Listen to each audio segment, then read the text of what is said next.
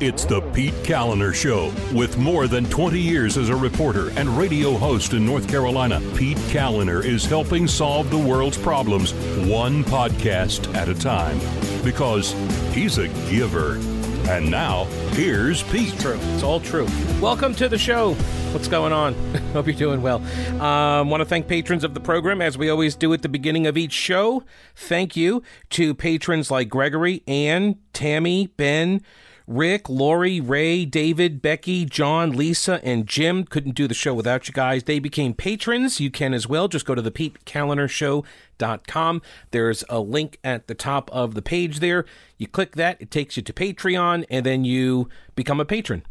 And then you get exclusive content, and you get the bumper stickers. So thank you to them. And also, you can subscribe at thePeteKalinershow.com as well. It's free, totally free. And then you don't even have to worry about, coming to any websites or anything. It just automatically goes to your phone or tablet, and then you can listen at your own leisure or leisure if that's how you roll, whatever. Now, if you are in the Carolinas and the Southeast in general, probably not doing a lot of rolling right now because of all of the gas problems, gas shortages. As of the recording of the podcast here, about 3/4 of the Raleigh metro area, about 71% of the Charlotte metro area, gas stations all without gas.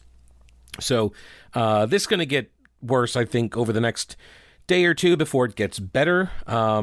This is all due to, supposedly, reportedly, a computer hack. And so I guess here we are. This is the future that was predicted some years ago, that, these types of hacking attacks would become the norm. And I guess here we are. So there is a group that has claimed responsibility for it. The hacker group responsible is called DarkSide. And they want you to know they're sorry. They totally didn't mean to create this kind of commotion, this calamity, this social impact. So they put out a statement. They're like, dude, we're just in it for the money. So, yeah, I'm not kidding. They put out a statement. It crippled the Colonial Pipeline. And if you've been in the Southeast for, I don't know, any extended period of time, you've heard of this pipeline. It runs from, the Gulf Coast. It pumps all of this this gas, or I should say gasoline, but, oil, whatever. It's an oil pipeline, and sends it from the refineries all the way through the Southeast and into the Charlotte area, and it's a major pipeline. It is like, I think there are two of them, if I remember correctly, and the Colonial was targeted. This Colonial Pipeline was targeted by this hacker attack, and the group says their goal was not in, quote, creating problems for society, but to make money. So, see, it's totally different. This is okay. The pipeline, which stretches more than 5,500 miles and carries 45% of the East Coast's supply of diesel, petrol, and jet fuel, was taken offline over the weekend, prompting the Biden administration to issue an emergency declaration on Sunday. The company was forced to take the IT systems offline and to shut down operations on Friday. As it announced, it had hired a third-party cybersecurity firm to investigate the targeted ransomware attack. This is the story by Samantha Locke at Newsweek. The hacker group issued an unusual apology for the attack the same day that the FBI confirmed that DarkSide ransomware was responsible. The DarkSide group says that it would, quote, introduce moderation in the future to, quote, avoid social consequences, and insisted that it was entirely a profit-driven organization. It's apolitical. And they said, quote, we do not participate in geopolitics. You do not need to tie us with a defined government like Russia and look for our motives. Our goal is to make money and not creating problems for society. From today, we introduce moderation and check each company that partners want to encrypt to avoid social consequences in the future. I'm not buying it. I don't believe that in a nation like Russia, that a hacker organization like this gets free rein to operate, and the Russian government has no role or influence or authority. I don't believe it. And I think this apology is meant to provide cover for the Russian official connections. Just my guess. What do I know? Just a podcaster. But it's kind of weird that this hacker group would put that out there. And it's for hire.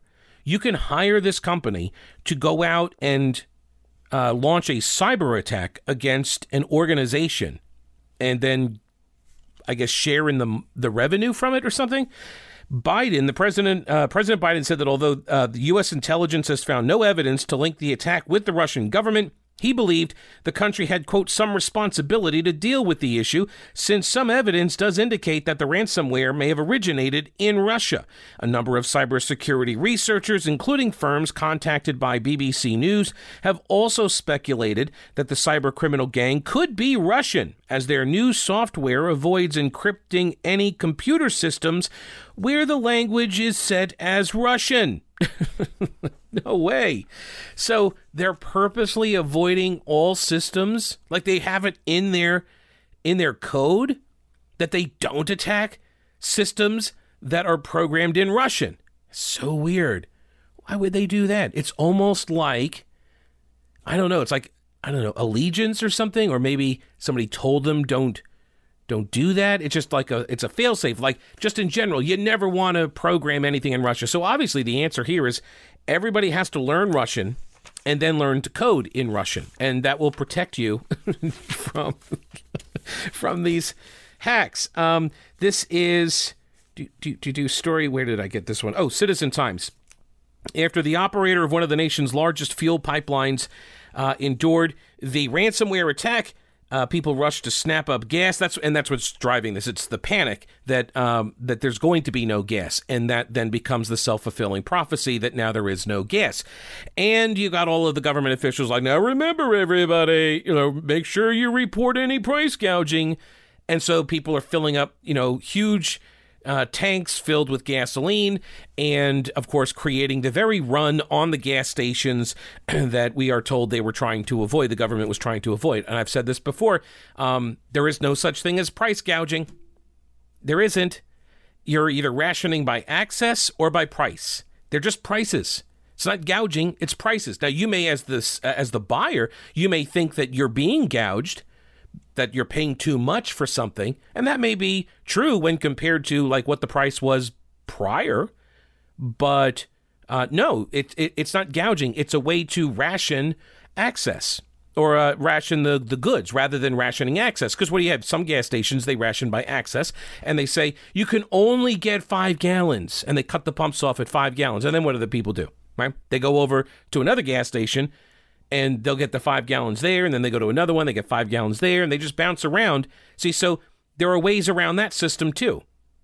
So what about the person who's like, I really need, 2 gallons of gas so I can get to work. I can't find any gas though, because it's all been bought up. Do you think that maybe they would have paid $20 a gallon? Right? I just need 2. See, people would self-limit like that. People would say, I don't need to fill the whole tank up, and so I will just pay for, a few gallons. But here's the thing. I get access to at least a few gallons. Well, but Pete, the rich people could buy up all of the gas. Do rich people use that much gas? Are they like, seriously, like, I'm wondering, like, are these rich people, they're just going to sit in line at a gas station and just buy up all the gas at the gas station or something? Is that how that? I don't know. So what? Instead, you got people who aren't rich, and they don't have anything to do but sit in a line at multiple gas stations and fill up multiple gas tanks. So is that any better? See, again, everybody's trying to like prevent the other guy from acting like a jerk. That's what always goes on in these situations. And so, as long as it's always the other guy. Like, I need all of this gas. I need all of this toilet paper. I need all these paper towels and cleaning products at the beginning of the pandemic. I need all of this stuff. It's the other people. They don't, right? Those other people, they're the ones who are hoarding and gouging and all of that. Experts say don't panic. Too late. They say current shortages are driven by people rushing to buy gas, and the reserves were still full as of yesterday. And so I've seen it also described as a transportation, a delivery problem now more so. We just don't have enough trucks to get the fuel from the reserve tanks to some of the gas stations. So that's part of the problem as well. this dark side group, this ransomware as a service, that's what they call themselves. They call their own operations ransomware as a service.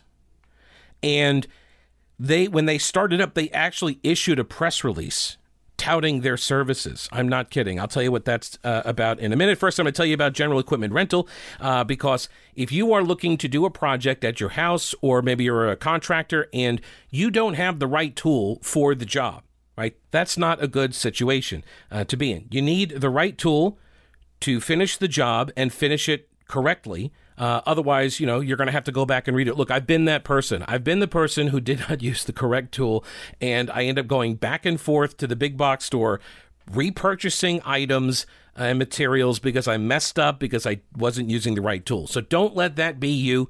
Get the right tool at General Equipment Rental, and they've got tons of outdoor, yard equipment and the like. They're your official licensed Husqvarna and Honda outdoor power equipment sales and service provider. So they've got all sorts of stuff, commercial and residential grade. They've got blowers, they've got hedge clippers, mowers, trimmers, chainsaws. You can rent all sorts of equipment from them, as well. You got the tillers and generators and like massive pieces of equipment and smaller power tools as well. So go check them out online, generalrents.com. That's generalrents.com. You can also go into their store. They are located conveniently in Weaverville at the intersection of Merriman Avenue and Reams Creek Road. Super huge parking lot to park in. So if you got the big truck, the work truck there, don't worry about it. And tell them you heard it here on the podcast. I appreciate that. General Equipment Rental, generalrents.com, and think outside your toolbox. So this dark side group literally calls its operations Ransomware as a Service, or RAAS for short, because you got to have a good acronym, in marketing. This is a piece by Daniel Tenreiro. I think I'm pronouncing that correctly. He's at the National Review. Anyway, he has their initial press release, their initial statement from when they launched, and it says, quote, "We are a new product on the market, but that does not mean that we have no experience and we came from nowhere. We received millions of dollars profit by partnering with our well-known crypto lockers. We created DarkSide because we didn't find the perfect product for us. Now we have it." This is amazing. Like what they're doing is a completely legitimate, kind of business, right? They're acting like that.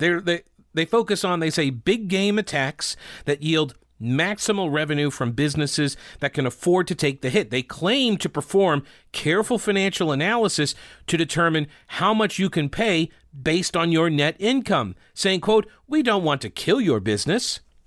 That's nice. Isn't that? Well, I mean, that is really the way you shake people down and businesses down, right? You don't put them out of business, because then they're not going to be good earners for you, in the future. They also boast best-in-class customer service. Quote, "You can ask all your questions in the chat before paying, and our support will answer them." Oh, isn't that helpful?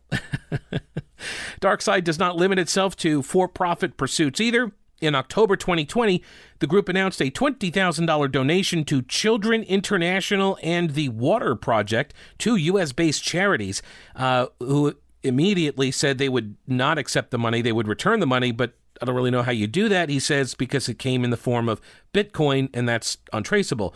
The next month, DarkSide announced the creation of a sustainable data center in Iran.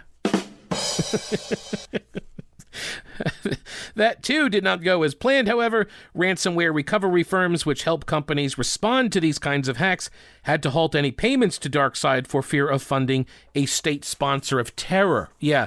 Whoops. If you're going to shake these organizations down, and then they do pay you, right? If they do pay to have all of their systems unlocked, they would run afoul of U.S. law, international law, because it's going to Iran. It's going to some organization inside of Iran, and as such, that would raise all sorts of flags that you're funding this international terror state, and so now they can't pay it. Whoops. Although, hey, the facility that they built in Iran was sustainable. So, yeah, you understand what kind of attacks these are, right? This is, where you open up the computer and it's like, some big thing, pops up on the screen and says you can't access anything. Everything is locked down, and they give you an account, and you have to put Bitcoin in it by a certain day. And if you don't do it, then they destroy all of your records. And so that's what they did to Colonial Pipeline, which, by the way, I've seen people point this out as well, and it's hard to argue with the logic, which is if they could do this to a pipeline, why can't they do it to computer systems that run elections? Seriously. Are you telling me that the election systems are unhackable in a way that the Colonial Pipeline systems were? And maybe that's the case. Look, I don't know. I'm not a computer expert. I'm not a cybersecurity expert. It just stands to reason, though, that like if you can hack one system, you can probably hack these others. So just throwing it out there. That'll probably get me banned from some platform for even uttering that concept. Speaking of crimes, Asheville, give yourself a pat on the back. Asheville is among America's most dangerous cities. Good job, guys. Really, they really did step up, really put in the extra effort. Cities across the United States have been reporting a spike in gun violence and homicide during the COVID-19 pandemic. In the first 6 months of 2020, there was a nearly 15% increase in murders nationwide, according to 247wallstreet.com. They took the FBI crime stats. This comes from, they put out this annual report, and I will give you what the city leaders and police officials in all of these cities, whenever the FBI publishes the data from their Uniform Code of Reporting, UCR or something like that, whenever they publish these data points that they collect from all of these police departments, you always inevitably have a ranking that occurs. And that's what this 24/7 Wall Street did. And they're like, look at this. This is the national average. Here are the cities that have higher than the national average. That makes them the most dangerous cities. And the local officials, police chiefs, chambers of commerce, city councils, and whatever, they all get up in arms about this. And they're like, you shouldn't be using this to, compare us to other cities because there are different dynamics in each of the cities and blah, blah, blah, blah, blah. No, I'm not comparing the city that like Asheville to another city. I'm not comparing all of the dynamics and all of the implications and all that. I'm just comparing the crime rate. And Asheville has a higher crime rate.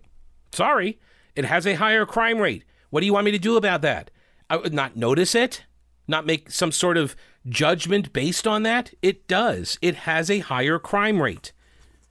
We're going to go over some of the numbers. So, let's see. Asheville ranks in the top 10% of most violent U.S. cities. I mean, if you're going to go for the brass ring, you might as well go for it. Of all 50 states, North Carolina is about in the middle, though. 23rd highest violent crime rate. 23rd out of 50, North Carolina as a state. Asheville ranks as number 20 of the 92 cities in North Carolina that are home to at least 5,000 people, according to this data. Asheville has about 94,000 residents. And so when they do these numbers, it's always based on 100,000 population. So it's pretty close to 100,000 population. So whatever our crime stats are, that tends to be our rate because our numbers are per 100,000 and we're almost at 100,000. So for example, there were 6 murders in 2019, 6. Okay. So the national murder rate is 5. So per 100,000. So our 6, it's actually a little bit more because you got to extrapolate out to get to 100,000. So you have to add some. So we end up at like 6.3 or something like that. Anyway, 6 out of 100,000 versus 5 out of 100,000. So we're a little bit more murderous in Asheville city limits than the nation at large. Now, I did find this interesting. Last night, the Asheville City Council met, and they were having some debates and some fiscal matters, and they're talking about raising everybody's taxes. And the Twitter feed of the Asheville AVL Gov is the hashtag, and a lot of people who watch the city council, they'll post on that stream. And it's always funny to watch the leftist anarchist LARPers, that's live action role players, like these are the people who are like, we're going to burn the whole system down. They're like crying on this Twitter feed about how the city is looking to raise taxes. These are the same people that have been demanding free transit. They've been opposed to like all new development. They castigate the gentry in Asheville. Oh, those rich people! Look at them. They want to defund the police, right? These are the people that engage in the rioting and the vandalism. And now they're concerned that the taxes are going up. Guys, like they're so close. Connect the dots. You're so close. You're also so close to Old Grouch's military surplus. You realize that, right? It's not far. Downtown Clyde on Main Street. It's across the street from the anti-aircraft gun, and the shop is open Monday through Saturday. Tim will tell you the story about the anti-aircraft gun. You can go take a look at it. It's pretty cool.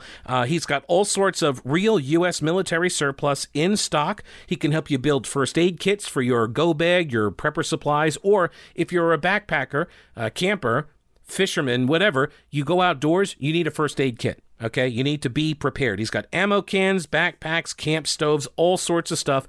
Go check him out at Old Grouch's Real U.S. Military Surplus. OldGrouch.com is the website. That's oldgrouch.com. So Asheville's crime rate is higher than the national average, okay? Adjusted for population, our crime rate is over 7,000 incidents for every 100,000 people.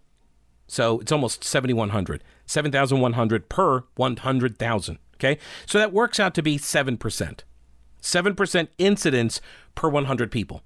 Okay, so if you want to kind of, I know numbers are never great to do, if you can't see them, it's like it's better to see them and visualize it rather than just hear the numbers. So 7% incidents per 100,000. So 7 incidents per 100 people. Okay, and so think about that. Like 100 people, what's 100 people? I don't know, the U.S. Senate. Okay, so out of the U.S. Senate, you got 100 people, and 7 of them are going to be involved in some sort of violent crime as a victim, at least. Okay, because these are incidents, and an incident of crime is going to have more than one victim, right? So it's not simply a one-to-one, but at least 7 will be involved in an incident of some kind in that body in a year, per year. Okay, so Asheville has one of the highest overall crime rates of any U.S. city. The national number is like 2,500 per 100,000 people. So our number is 7, and the national number is 2.5. So we're really above the national average on overall crime. Okay, that's all the crimes. And the vast majority of crimes in America are property crimes. That's like 85% of all the crimes in 2019. In Asheville, it accounted for more, 89% of all offenses. So, what that means is that our percentage or our proportion of crimes that are violent is actually lower than the national average, which is, I guess, good. Right? If you're going to be the victim of a crime, I guess you would prefer it to be property versus personal, right? I guess you'd rather have like your lawnmower stolen from your shed, not that that's ever happened to me, or your house burglarized, which, by the way, I would say that should count as more of a violent crime, that somebody burglarizes your house. If you've never had your home burglarized, it's pretty bad. You come home and you find somebody has been in the house. You never are at peace, at ease again. It's almost impossible. So anyway, so 89% of all the crimes in Asheville are property crimes. So that's a little bit higher of a proportion than the national average. And so then they break down these crimes. You got larceny, you got burglary. So that's actually, that number in Asheville, 833 break-ins.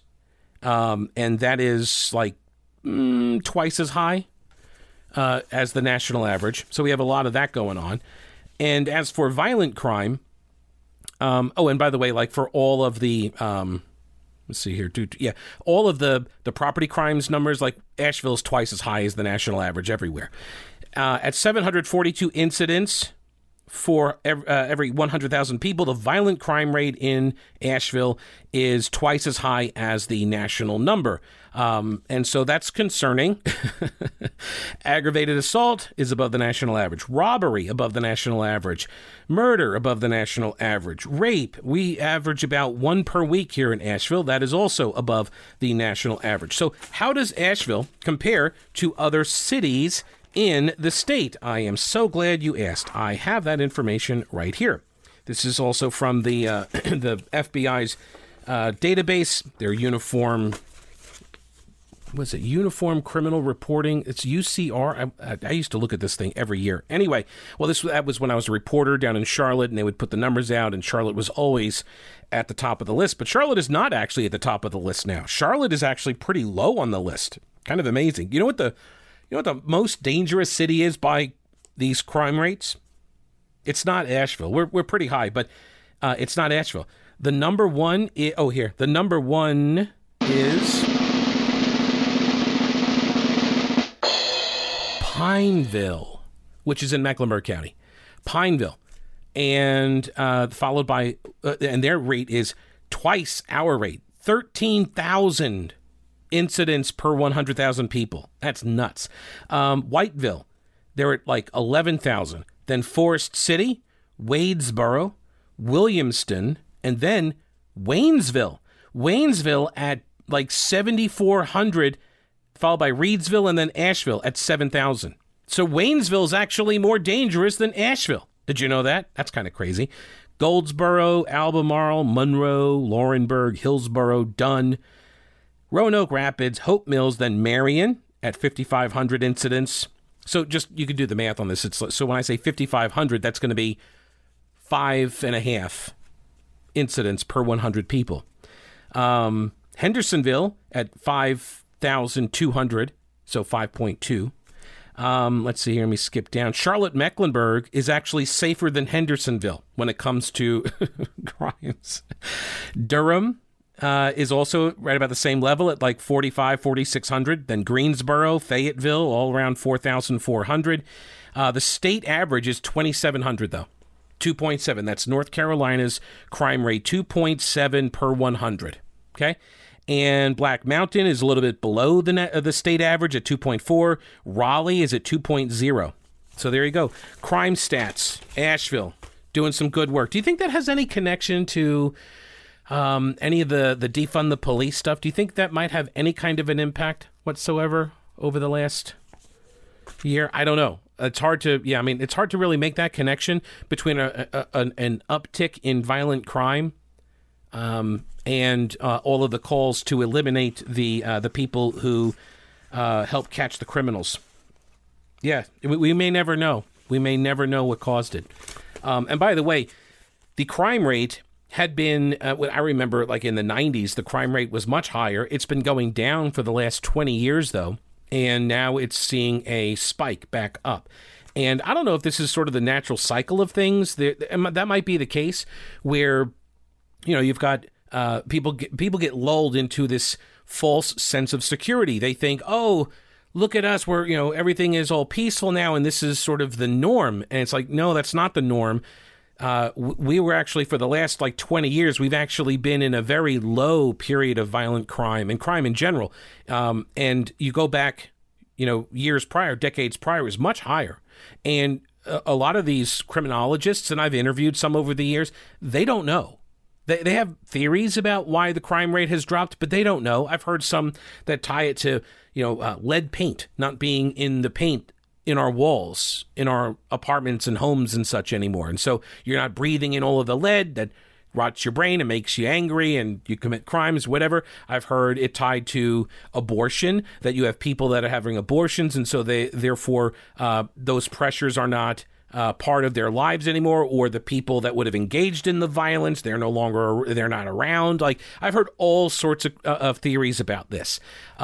There's also the connection, obviously, to increased law enforcement that stepped up in the 90s in response to the increased crime rates that we saw. That's where you end up with, Joe Biden and Hillary Clinton making all of these comments about super predators and all that, right? Because people were genuinely concerned about high crime rates across America. And they passed a whole bunch of legislation about it. They were throwing the book at everybody, and that put a lot of people in prison. That's true.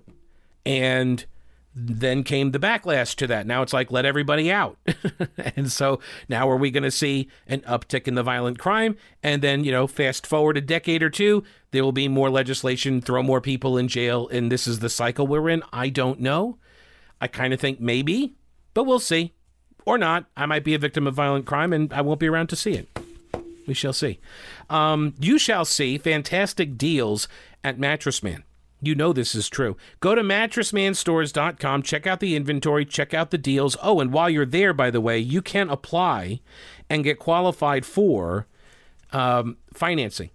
So, like Synchrony Finance offers 0 down, 0 interest for up to 72 months for qualified applicants. They've got tons of financing options, and so you can look. They want to work with you. They want to make sure that you get into a good bed because it's too important. It affects everything in your life. Getting a good night's sleep affects everything you do all day.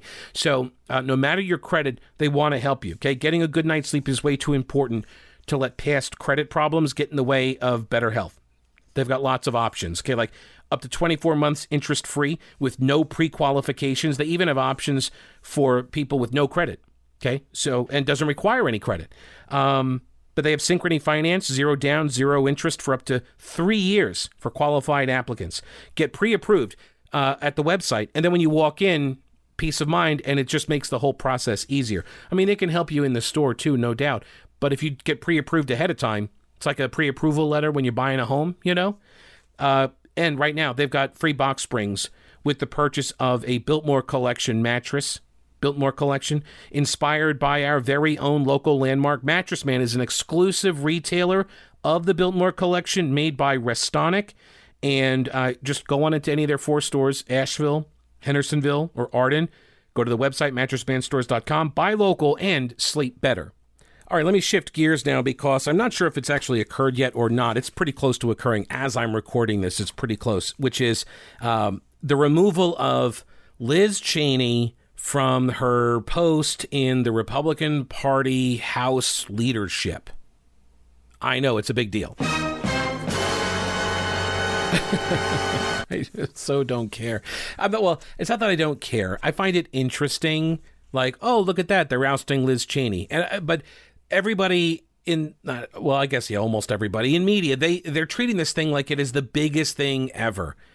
Remember, the House Freedom Caucus, our former Republican congressman from the mountains here, from North Carolina's 11th district, Mark Meadows, like he ousted John Boehner, the Speaker of the House. This is not exactly new for Republicans to throw out their leaders every now and again. But this is now, the civil war going on inside the Republican Party. So the Liz Cheney thing it's just, to me, it's sort of like it's a way to get into a larger topic. Okay. So yes, I'm kind of interested in it, but not really. And I don't really care about why, like, she criticized Trump and that's why they're getting rid of her. And so the party is all Trump. Like, here's the thing though, in leadership, if you don't have the support, especially in her post, if you don't have the support of the rank and file and they're uninterested in working with you or listening to you, then that's a vote of no confidence. And you're not an effective leader. And you got to go. And that may stink for you and like, well, I'm standing on principles or whatever. But you're not an effective leader for that organization. So maybe find another one, which some Republicans are looking to do, apparently. This is from NBC News. More than 100 influential Republicans plan to release a call for reforms within the GOP, alongside a threat to form a new party if change isn't forthcoming, a person familiar with the effort said. Influential Republicans, who might that be? Who do you think these influential Republicans are? Oh, I can't wait to find out. The statement is set to be released tomorrow, involves a, quote, call for American renewal. Okay. It was first reported by Reuters, and the influential Republicans that are reportedly involved are former New Jersey Governor, no, not Chris Christie, it's Christine Todd Whitman. Yeah. Oh, okay. Well, how about this one? Former Pennsylvania Governor Tom Ridge. Okay, how about this one? Former Transportation Secretary Mary Peters. How about Republican Representative Charlie Dent, Pennsylvania? Barbara Comstock of Virginia. Oh, no, here we go. Reed Ribble of Wisconsin. Mickey Edwards from Oklahoma. Oh, no, here we go. This is it.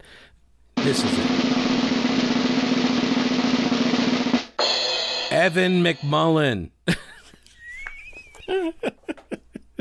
Evan McMullin, the former CIA agent who ran for president as an independent in 2016, is also involved in the effort.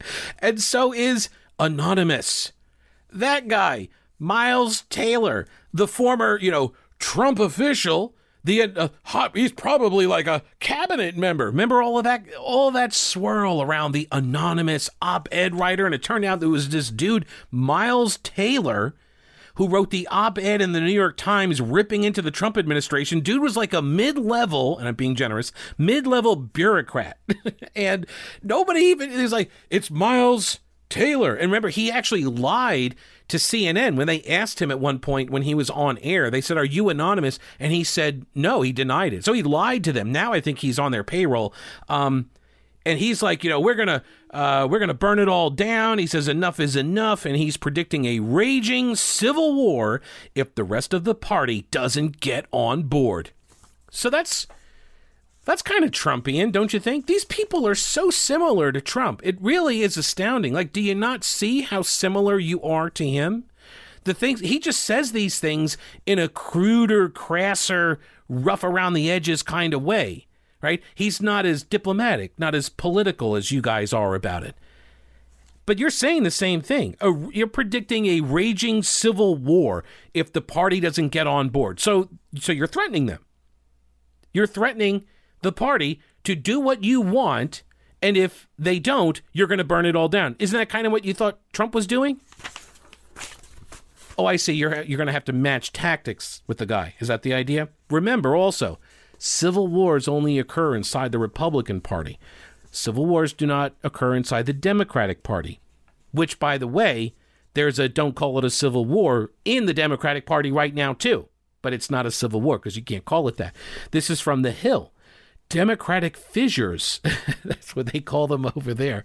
They're just fissures or divides, or let's see here, growing sniping. They're at odds with each other, and there's an issue sparking debate. Those are the euphemisms that The Hill offers up, rather than call it a civil war, because again, that only happens on the GOP side. Fissures within the Democratic Party are starting to open up after a 3-month period in which liberals and centrists showed impressive unity at the opening of Joe Biden's presidency. In recent days and weeks, the divides in the party that have always been present have opened up over issues near and far, from foreign policy to tax and spending issues that are central to Biden's domestic agenda. There is growing sniping over Biden's his soft handling of the situation in Israel. This is always comical to me to watch the Democrats eat their own on the Israeli-Palestinian thing, because you've got the squad, Rashida Tlaib and AOC and Ilhan Omar and a whole bunch of other people that are like really, really anti-Israel. And then you've got Chuck Schumer, who's pro-Israel. And so, awkward, kind of odd. Centrists and liberals are also at odds over lifting a ceiling on the state and local tax. This is the SALT deduction, state and local tax, SALT, SALT deduction, which got capped at $10,000 by the Trump tax cut bill.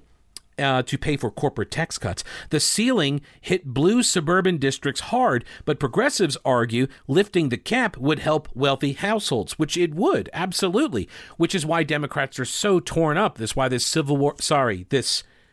fissure is occurring, is because you've got I call it the Elysium Party, where if it's based on that movie Elysium, where you've got like this, this really wealthy, like 1%, and then you have the rabble, like really rich and really poor. No more middle class in the Democratic Party, right? There's just this separation occurring. And so the SALT tax is very important the SALT deduction is very important to those wealthy people. This is also, by the way, one of the ways that the blue states and their high taxes, this is one of the ways that they get subsidized. They got to deduct the high taxes from their states on their federal tax returns. Does that make sense? Right? So it actually incentivized states to jack up their tax rates, their income tax rates on individuals, because then they could deduct those taxes off of the federal returns. So it was a national subsidy, basically, to states, to blue states, for having high tax rates. And so when Trump and the Republicans got in power, they were like, let's cap that. You can't do that anymore. 10 grand, that's all you can deduct. And it sort of leveled the playing field. And I wonder if that has anything to do with why, California and New York now lost, congressional seats. You got outflows of people, which, by the way, during the pandemic, I would point out that Buncombe County lost people, lost households, and they basically moved to the surrounding areas. Same thing happened down in Charlotte, Mecklenburg as well. I'm sure it's coincidence. Well, okay, yes, to be fair, in New York, if Cuomo hadn't killed all those people in the nursing homes, then they probably would have kept their congressional seat, because they only missed it by like 90 residents, 90 people, 90 citizens in their state. Like, that's how close they came to keeping all of their congressional seats. Yeah. Speaking of moving, if you are looking to move, then you need to write down this number. It's 828-333-4483. That is the number for Rowena Patton and her all-star powerhouse team. They'll get your house sold quickly and for more money. And if you're looking to buy a house, they have homes in all price points. Go to mountainhomehunt.com, check out the inventory, or give a call to Rowena at 333-4483. She's the official and only Homes for Heroes real estate agent in Asheville. This is the national program, and it gives buyers and sellers 25% back from the realtor commissions. This goes to police officers and firefighters, healthcare professionals, educators, and members of the military, so veterans, active duty, retirees. She's given back about $800,000 to local folks in those professions. So keep more of your own money. If you're in one of those professions and you're buying or selling a home, call Rowena today, 828-333-4483, or go to the website mountainhomehunt.com and then start packing. Liz Cheney may be done with former President Donald Trump, but her ouster from House Republican leadership is a clear sign, party insiders say, that the GOP isn't done with Trump. This is the story by Alan Smith and Sahil Kapoor at NBC News. Quote, "The calculation is that the party will be better off in the midterm elections embracing Trump than running from him, even if it means further alienating the kind of suburban voters who handed Democrats victories in 2018 and 2020. Quote, removing Liz Cheney from leadership will give a boatload of ammunition to the GOP's critics, said Whit Ayers, a Republican pollster. So, I love this idea that the Republican Party is supposed to govern itself and behave in a way that makes it harder for its critics to attack it. Like, do you guys say the same thing about Democrats? No, they never say the same thing about Democrats. With this, when it's, again, this is one of the rules of journalisming, right? Which is that when a scandal involves a Democrat, then the story is the Republican reaction to the scandal. You better not overreach. They're seizing on this information. They're pouncing on Democrats, right? Operation Seizy Pounce, that's what I always call it. Republicans are always framed in that way when the scandal, and by scandal I mean any story that is sort of negative about the Democratic Party, scandals included, yes, but when you have issues or events that cast Democrats in a negative light and Republicans point that out, they are seizing on the issue, right? They're pouncing on this current event in order to make Democrats look bad. But when it's the other way around, well, then the story is the scandal. If it's involving a Republican, then that's the story. It's the same. This is the same sort of model that's at play here. when Democrats do stuff inside their own ranks, when they're having fights over things, well, they're just fissures, right? They're just, it's just, this thing has sparked debate inside of the party, right? When they want to oust somebody, they want to remove people or whatever, they have a dressing down, something like that occurs, right? It's never indicative of some larger issue. No, not at all, right? And they never are framed as, when they take positions or do stuff, it's never framed like, oh, they're giving Republicans boatloads of ammo. It's just, they're doing something for a noble cause. They're doing it for justifiable, pure reasons, honest, good faith efforts, that sort of thing. It's always the baked in assumption. You're going to hear this in a second. So removing Liz Cheney, Republicans plan to kick her out. She may already be out as I'm recording this podcast. She may have been removed. And this is the number 3 position. Okay, it's number 3 in a move to demote the highest-ranking Republican who voted to impeach Trump earlier this year. She has vocally criticized Trump's, quote, big lie that the election last year was stolen. And by the way, this big lie, the use of that term is insulting and defensive. And the fact that this Nazi propaganda has infected, and that's what it is. And I'm not being like hyperbolic here. It's literally Nazi propaganda. Okay, when you hear people refer to it as the big lie, that's what the Nazis called it. And the big lie, and I'll get to that in a second. But this has now infected all of the, quote, mainstream media, this legacy media coverage, and it indicates how deeply entrenched the leftist assumptions on all of these stories are. Like, their narratives are the foundation upon which all of these stories get built. So this guy, Whit Ayers, a Republican pollster, he said that efforts to exile Cheney, the highest-ranking Republican woman in Washington and the daughter of former Vice President Dick Cheney, could further antagonize suburban voters, particularly college-educated women who ditched the party because of their opposition to Trump. Do you really think that's the case? I mean, honestly, who's saying, like, I don't know, if they remove Liz Cheney from that number 3 party leadership post, I mean, I can't vote for a party that would do that. Really? Like, I'm trying to conjure up an image of the people who actually care about that, and how that might actually be used against the Republicans in another year and a half in a congressional general election in a state that's not Wyoming, where people, I don't care about Liz Cheney being in the number 3 post in the Republican Party. I don't care. I don't think many people do. Anyway, Republicans like House Minority Leader Kevin McCarthy and Senator Lindsey Graham of South Carolina said the party's priority has to be to keep Trump supporters energized and on their side. They worry that any rejection of him, including his groundless claims about the election, could demotivate some of his supporters from backing GOP candidates next year. Correct.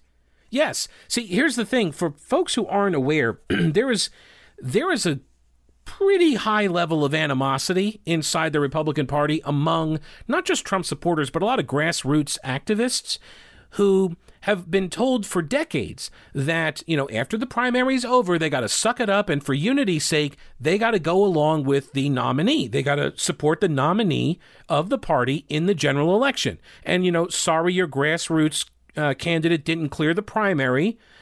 We won. We're the quote unquote establishment. This has been going on for a long time. So now you got to, fall in line behind our person for unity. Well, what happens when the grassroots finally get their people through the primary? Well, a lot of the establishment people stay home. Or, even worse, right? They go and form a new party of sorts. They form the Lincoln Project. They're like, ooh, we don't want that person representing us. And so then they bail. So they do the very thing that they told the grassroots people, don't you do this.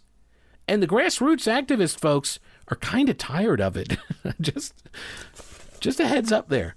So this is from, who's this? Lindsey Graham. I would say to my Republican colleagues, can we move forward without President Trump? The answer is no, he told Sean Hannity on Fox News. I've always liked Liz Cheney, but she's made a determination that the Republican Party can't grow with President Trump, and I've determined we can't grow without him. That's the choice here. And, Cheney has been going out and, at every opportunity, talking about Donald Trump's lies and we got to kick him out of the party and all of this. And so she has made this, part of her leadership. And guess what? The party doesn't agree with you.